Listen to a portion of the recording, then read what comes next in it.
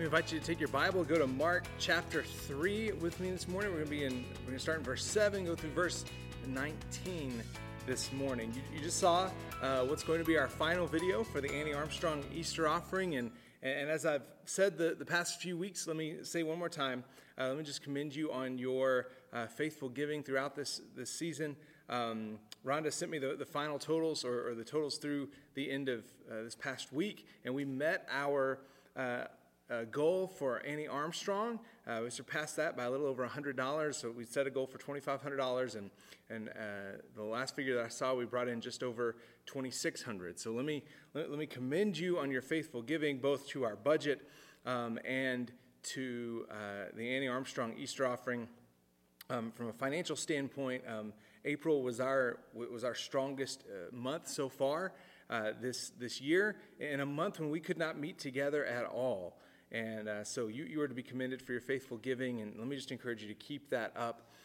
You are a blessing, and the Lord is working mightily, I believe, through First Baptist Church, through the people of First Baptist Church, as we continue to faithfully love one another, serve faithfully, give sacrificially through these days.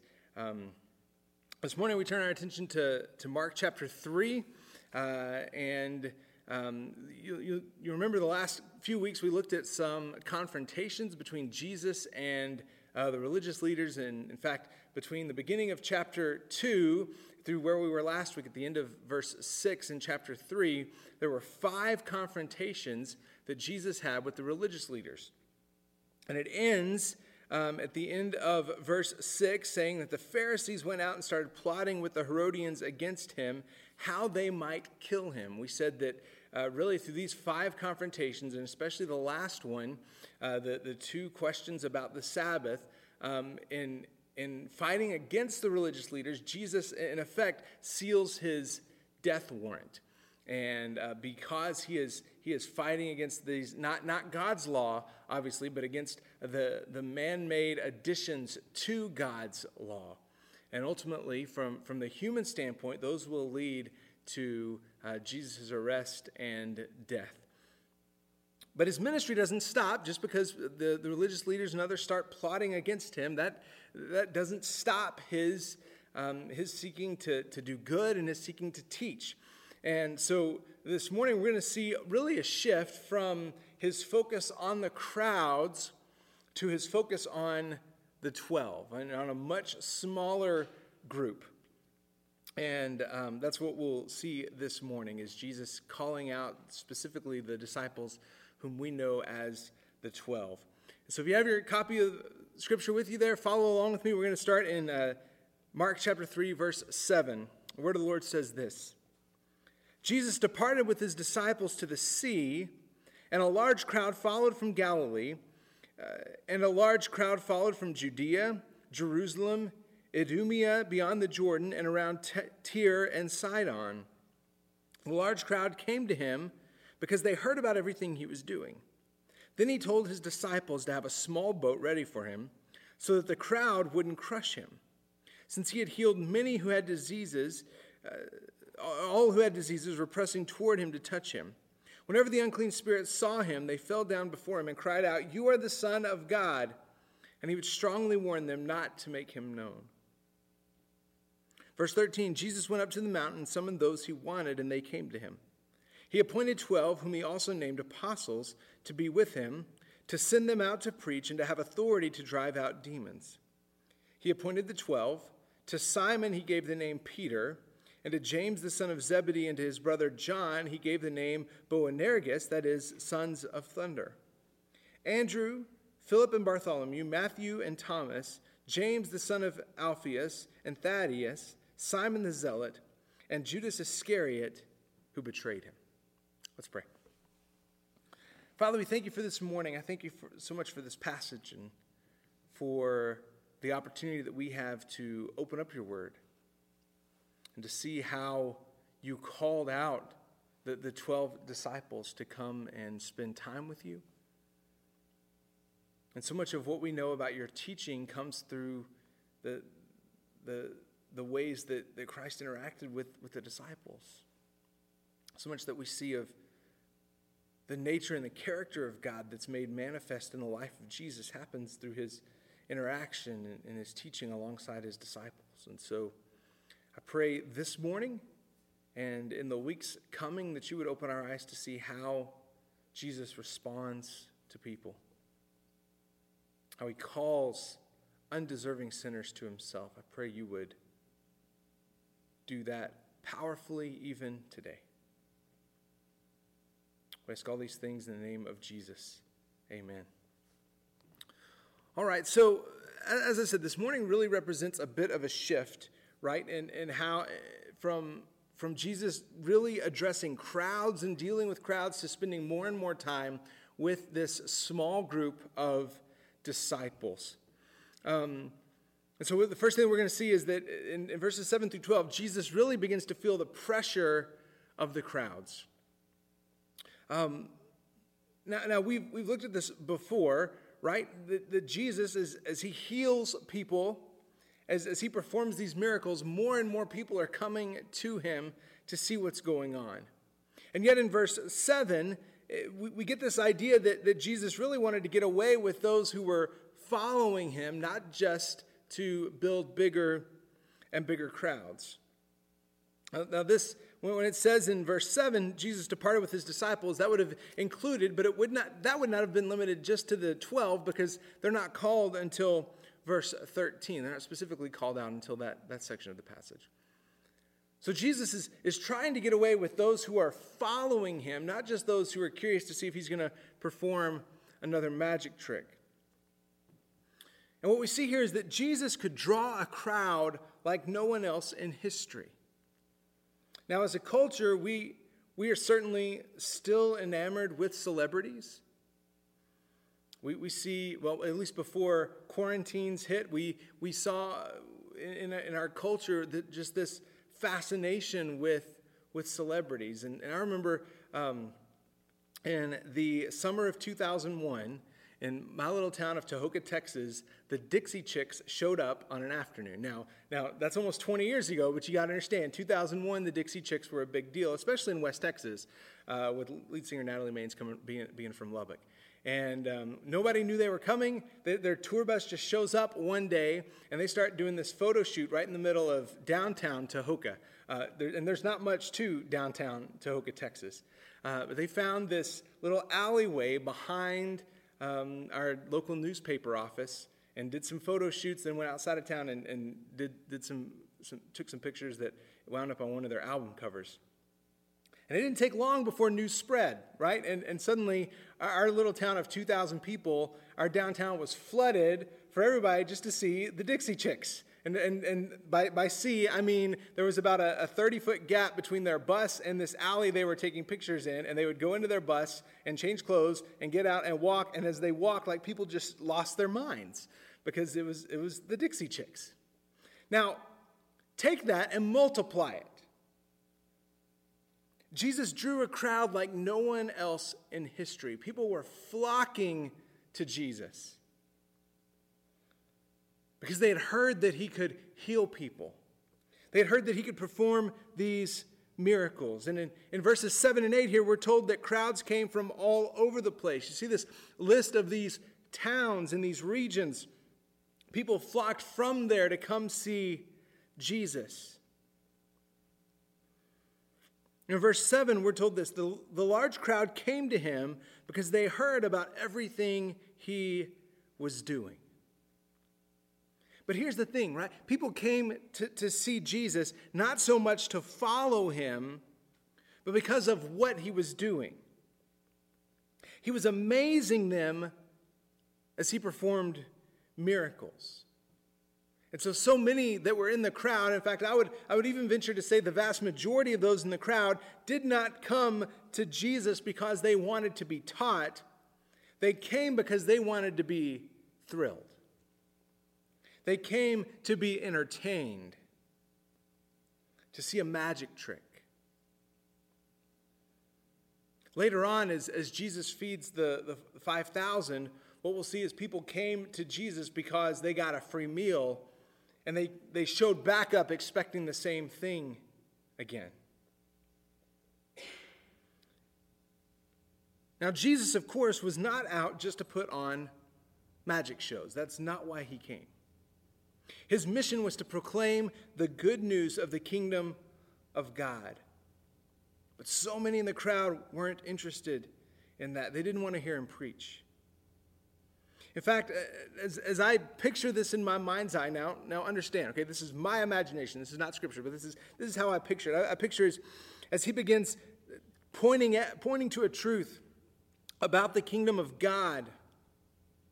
Somebody would cry out and say, "Stop talking and just show us something impressive." But the point of Jesus' miracles was never just to amaze people. It was always to make a point about the kingdom of God. In fact, in the Gospel of John, Jesus' miracles are frequently referred to as signs. So they weren't just miracles to astound people. They were signs pointing to who he was as the Messiah. As word about him spreads, the crowds come in. And in fact, in verse 9, we're told, then he told his disciples to have a small boat ready for him so that the crowds wouldn't crush him. The crowds were swarming him just to see him do something amazing. Not only that, they were told, verse 10, since he had healed many, all who had diseases were pressing toward him to touch him. So you have crowds who just want to see him.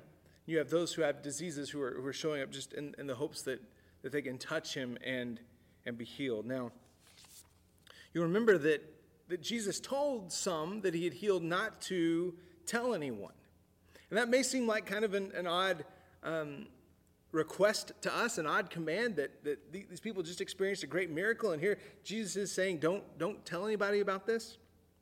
Well, the reason for that is because this is the result. The crowds would crush, there would be almost a crush of a crowd, so that Jesus could no longer proclaim the kingdom of God because he was being surrounded. And so he attempts to get away with his disciples. And then in verse 11, we're told that these unclean spirits, when they saw him, they fell down before him and they cried out, "You are the Son of God." Verse 12, and he would strongly warn them not to make him known. Now this may seem a little odd to us as well. You have these demons that are proclaiming the truth about who Jesus was, and he's silencing them. Why would he do that? Well, for one, Jesus didn't need demons preaching about who he was. In fact, there was even a belief that if someone spoke the name of a spirit, they could control it. So there may be an instance here where if Jesus gave credence to what the demons were saying, it would almost be like he was submitting to their authority. And we know very clearly from Scripture that Jesus will submit to no one's authority. Jesus, in fact, has all power and all authority. Secondly, Jesus would not be declared to be the Son of God by a person until after his resurrection. So it's possible that if word got out that Jesus was claiming to be the Son of God, his ministry on earth would be hindered even further. In fact, several times throughout Scripture, we see this phrase, his time had not yet come. We see Jesus himself saying that in John 2. When he turns the water into wine, his mother approaches him and says, "Can't you do something?" His response to her is, "My time has not yet come." We see a couple other places throughout Scripture, throughout the Gospels especially, where crowds are trying to overpower him, and it says they wanted to force him to be king, or they gathered to shove him over the edge of a cliff. And all Scripture says is, but his time had not yet come. And he gets away from the crowds, whether they were seeking to crown him or to kill him. So why does Mark point this out? Because that seems like a really interesting phrase, right? The demons would fall down before him, cry out, "You are the Son of God," and he would strongly warn them not to make him known. Why does Mark point this out? It's possible, I think this has some merit, that Mark is contrasting this declaration by the demons with the religious leaders' stubborn refusal to accept Jesus as the Messiah sent from God. See, the religious leaders refused to acknowledge that. And here you have even demons making this truth known, proclaiming this truth of the gospel. So we see the crowds crushing around Jesus, maybe even hindering his ministry. So he seeks to get away with his disciples. And then starting in verse 13, we see Jesus pull away with his disciples. Now, we're not told this here, but in Luke chapter 6, verse 12, we're actually told that Jesus spent all night praying on the mountain before he called his disciples, before he called the 12 to him. So as I said, the 12 were not the only disciples of Jesus. He had other people who were following him. At this point, we don't know exactly how many. In Acts 1, after the resurrection and Jesus' ascension, 10 days later, we're told that the believers were gathered together in a house, and there were about 120 of them. So at that point, those at least who were willing to gather to have made this public profession of faith, as we might call it today, were about 120 people gathered together. So we know that the 12 disciples weren't the only ones, but we do know those were kind of Jesus' core. Those were the ones whom he taught primarily, he spent most of his time with. As the Gospels go on, Jesus is going to spend more and more time with his disciples and less time with the crowds. And the 12 disciples become the primary audience for much of the rest of his ministry. Verse 13 tells us Jesus went up on the mountain and summoned those he wanted, and they came to him. And he appointed 12, whom he also named apostles, to be with him, to send them out to preach, and to have authority to drive out demons. So these apostles, the men who spent time with Jesus on earth, were given special authority, and they were given special authority for three things here. First of all, he called them to be with him. And that's the primary thing. That's the primary calling for any follower of Christ, is to be with Jesus. See, the call to become a Christian is not just a call to eternal life. It's not a call primarily even to serve. The call is first and foremost to come to Jesus. Secondly, we see that they were called and then sent out to preach. So these 12 men have a special assignment to preach. Certainly we see that now. While we would say that all believers are called to share the gospel, we know that some are called out specifically to preach the gospel, to make that their living, their full-time job. And then finally in verse 15, and to have authority to drive out demons. Now again, you'll notice that these were special assignments given to the 12. So these were not laid out just kind of a blanket statement to all of Jesus' disciples. They were given to a few. And from a Southern Baptist standpoint, I'm going to argue that last one especially was the authority to drive out demons. I'm going to fall on the side of saying that was specific to those first apostles. Okay, that was a special ministry they were called to carry on, or to be the hands and feet of Jesus in the areas that they traveled to. And we'll see a little bit later in the gospel as they're sent out. Okay, so their calling was threefold: to be with him, to send them out to preach, and to have authority to drive out demons.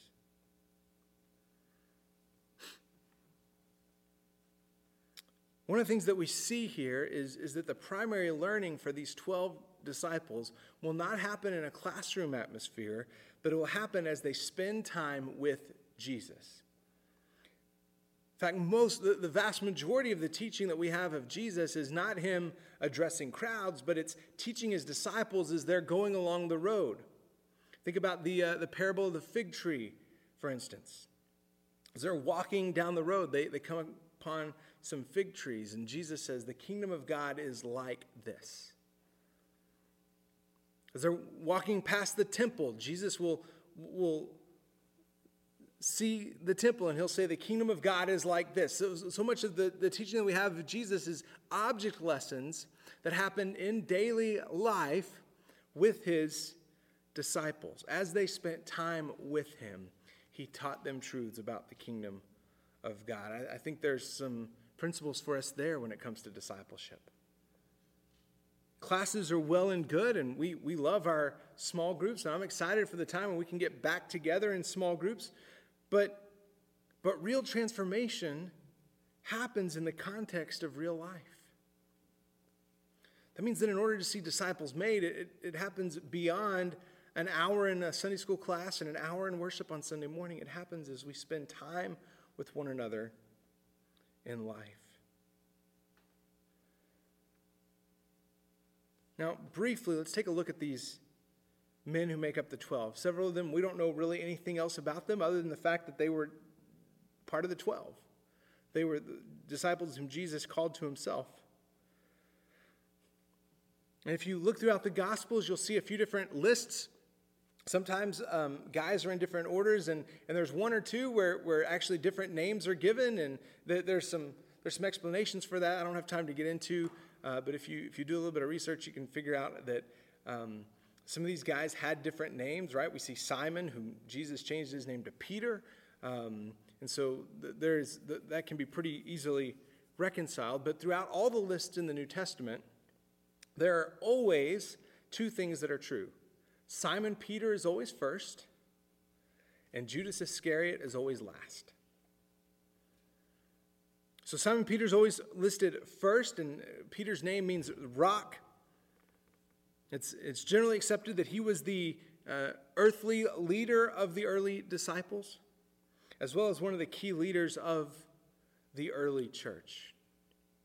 Peter would be one of Jesus' right-hand men, along with James and John, whom we'll talk about in just a second.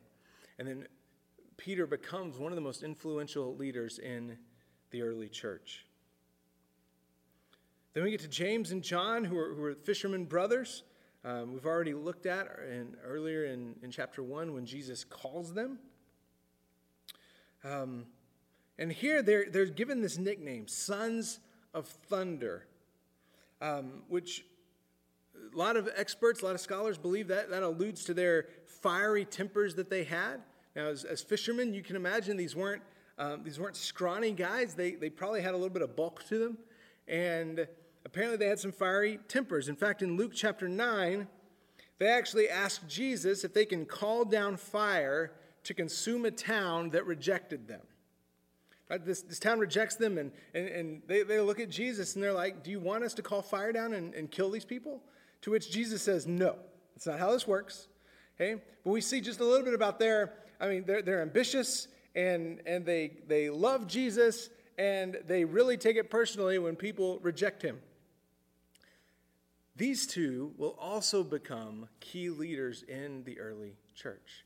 In fact, James will become one of the early martyrs of the church. Okay? So, and these two men become the other three within Jesus' inner circle within his disciples.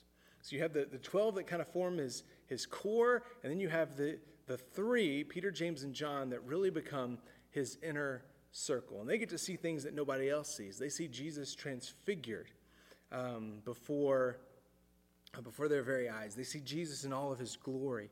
And we'll cover that in coming months as well.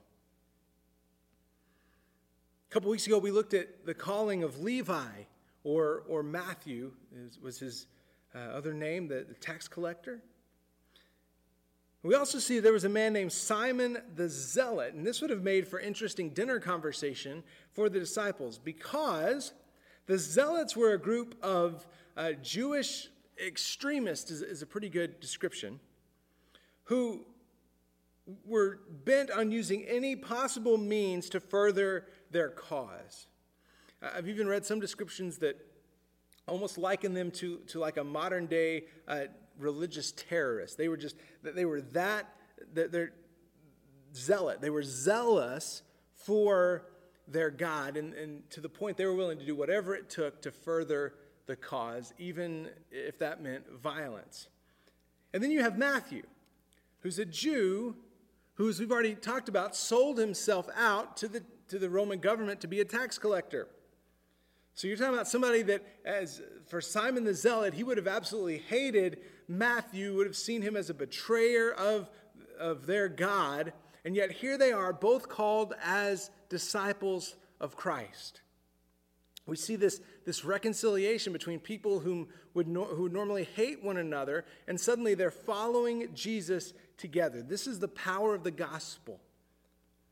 Heals differences, brings people together with different personalities, different racial backgrounds, different socioeconomic backgrounds, and out of these differences makes one people as followers of Christ. That's one of the many things the power of the gospel does. It unites people who otherwise have nothing in common around the person of Jesus. And then we see Judas. And don't miss this. Judas was called by Jesus specifically to follow him. Now we'll know as we get towards the end of this gospel, maybe you already know the story, that Judas betrayed Jesus into the hands of the Roman authorities. But Judas was called by Christ to be a follower. He had a role to play in the disciples. In fact, we see he actually becomes the treasurer. He keeps the money bag. Now, what do we do with Judas? Questions will often arise, well, was he actually a follower? Was he a believer in Christ? And there's some arguments to be made for either side of that. I'm gonna err on the side of no, I don't think he was. I don't think he ever surrendered his life to Christ, but I'm also going to say I believe there was always the opportunity for him to do that. I believe Jesus never gave up on Judas until that last moment where he actually went through with betraying the Lord. He had the opportunity to turn from his sins. And what we see in Judas is that as we see Jesus' patience with sinners, the ways that he is long suffering with us. At the end of the day, when we look at this list of 12 apostles, what we see is that these are ordinary people whom God used in extraordinary ways. Fishermen, tax collectors, zealots, whom Jesus called to himself and then sent out to proclaim the good news of the gospel. In Acts chapter 1, right before Jesus ascends, he has the 11 disciples there together. At this point, Judas had already hung himself out of remorse for his betrayal. So the remaining 11 are gathered with Jesus right before he ascends into heaven. And they're beginning to ask Jesus these questions like, what's going to happen next? What do we do now? And these are the last words Jesus gives them before he ascends into heaven. It says, you will receive power when the Holy Spirit has come upon you, and you will be my witnesses in Jerusalem, in Judea, in Samaria, and to the ends of the earth. These ordinary men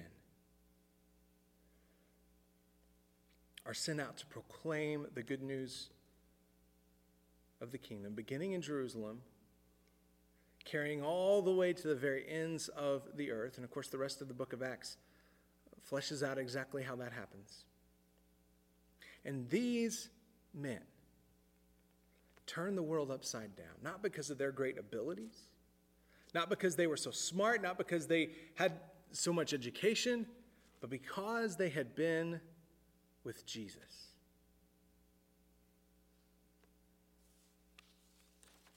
Folks, this is the hope for us. The primary requirement, the primary calling of a follower of Christ is that we come to Jesus, that we come and follow him. The call to follow Jesus isn't primarily to be in a class. It's not primarily to do anything. It's to be with him. A great book that would flesh this out just a little bit more, if you're interested, a really easy read, is a classic book by Robert Coleman called The Master Plan of Evangelism. He lays out how Jesus, his primary strategy to win the world was to spend time with people, primarily with his disciples. So believer, hear this. Your primary calling in life is to be with Jesus. And yes, there's lots of things that we talk about, right? Church attendance is good, where we're gathered with the people of God. Sunday school classes, other small groups are good, where we gather together to study God's word. We're called to evangelize. We're called to share the good news. But all that comes out of spending time with Jesus. See, if we spend time with Jesus, if we fall in love with him and our hearts are in tune with his, we're going to want to spend time with his people. We're going to want to learn more about his word alongside other believers. We're going to want to tell other people about this Messiah whom we know so well. So here's my prayer in these days. We don't know if these days of stay-at-home orders and all that, or if they're winding down. We don't know how much longer they're going to last. But let me plead with you. Spend time with Jesus in these days. Find some moments of quiet. Get alone with your Bible.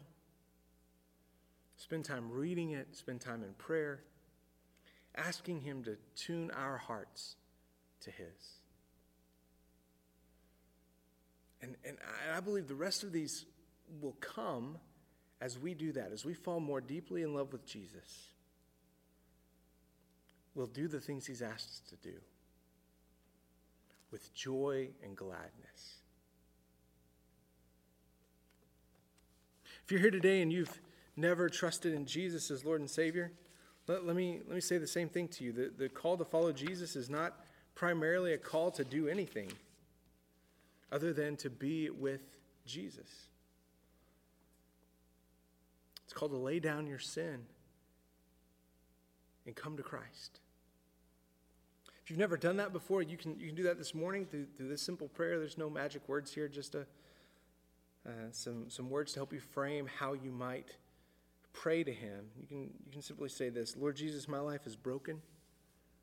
I recognize it's because of my sin, and I need you. I believe Christ came to live, die, and was raised from the dead to rescue me from my sin. Forgive me. I turn from my selfish ways and put my trust in you. I know that Jesus is Lord of all. Look at this last part. And I will follow him. That's the call. Turn from sin. Turn to Christ. If you'd like to know more about how to do it, you can send us a message on Facebook. You can fill out the form on the bottom of the website below the live stream box. I'd love to visit with you this week, pray with you, share with you a little bit more about what it means to follow Christ. Believers, this week, carve out some time to spend time with Christ.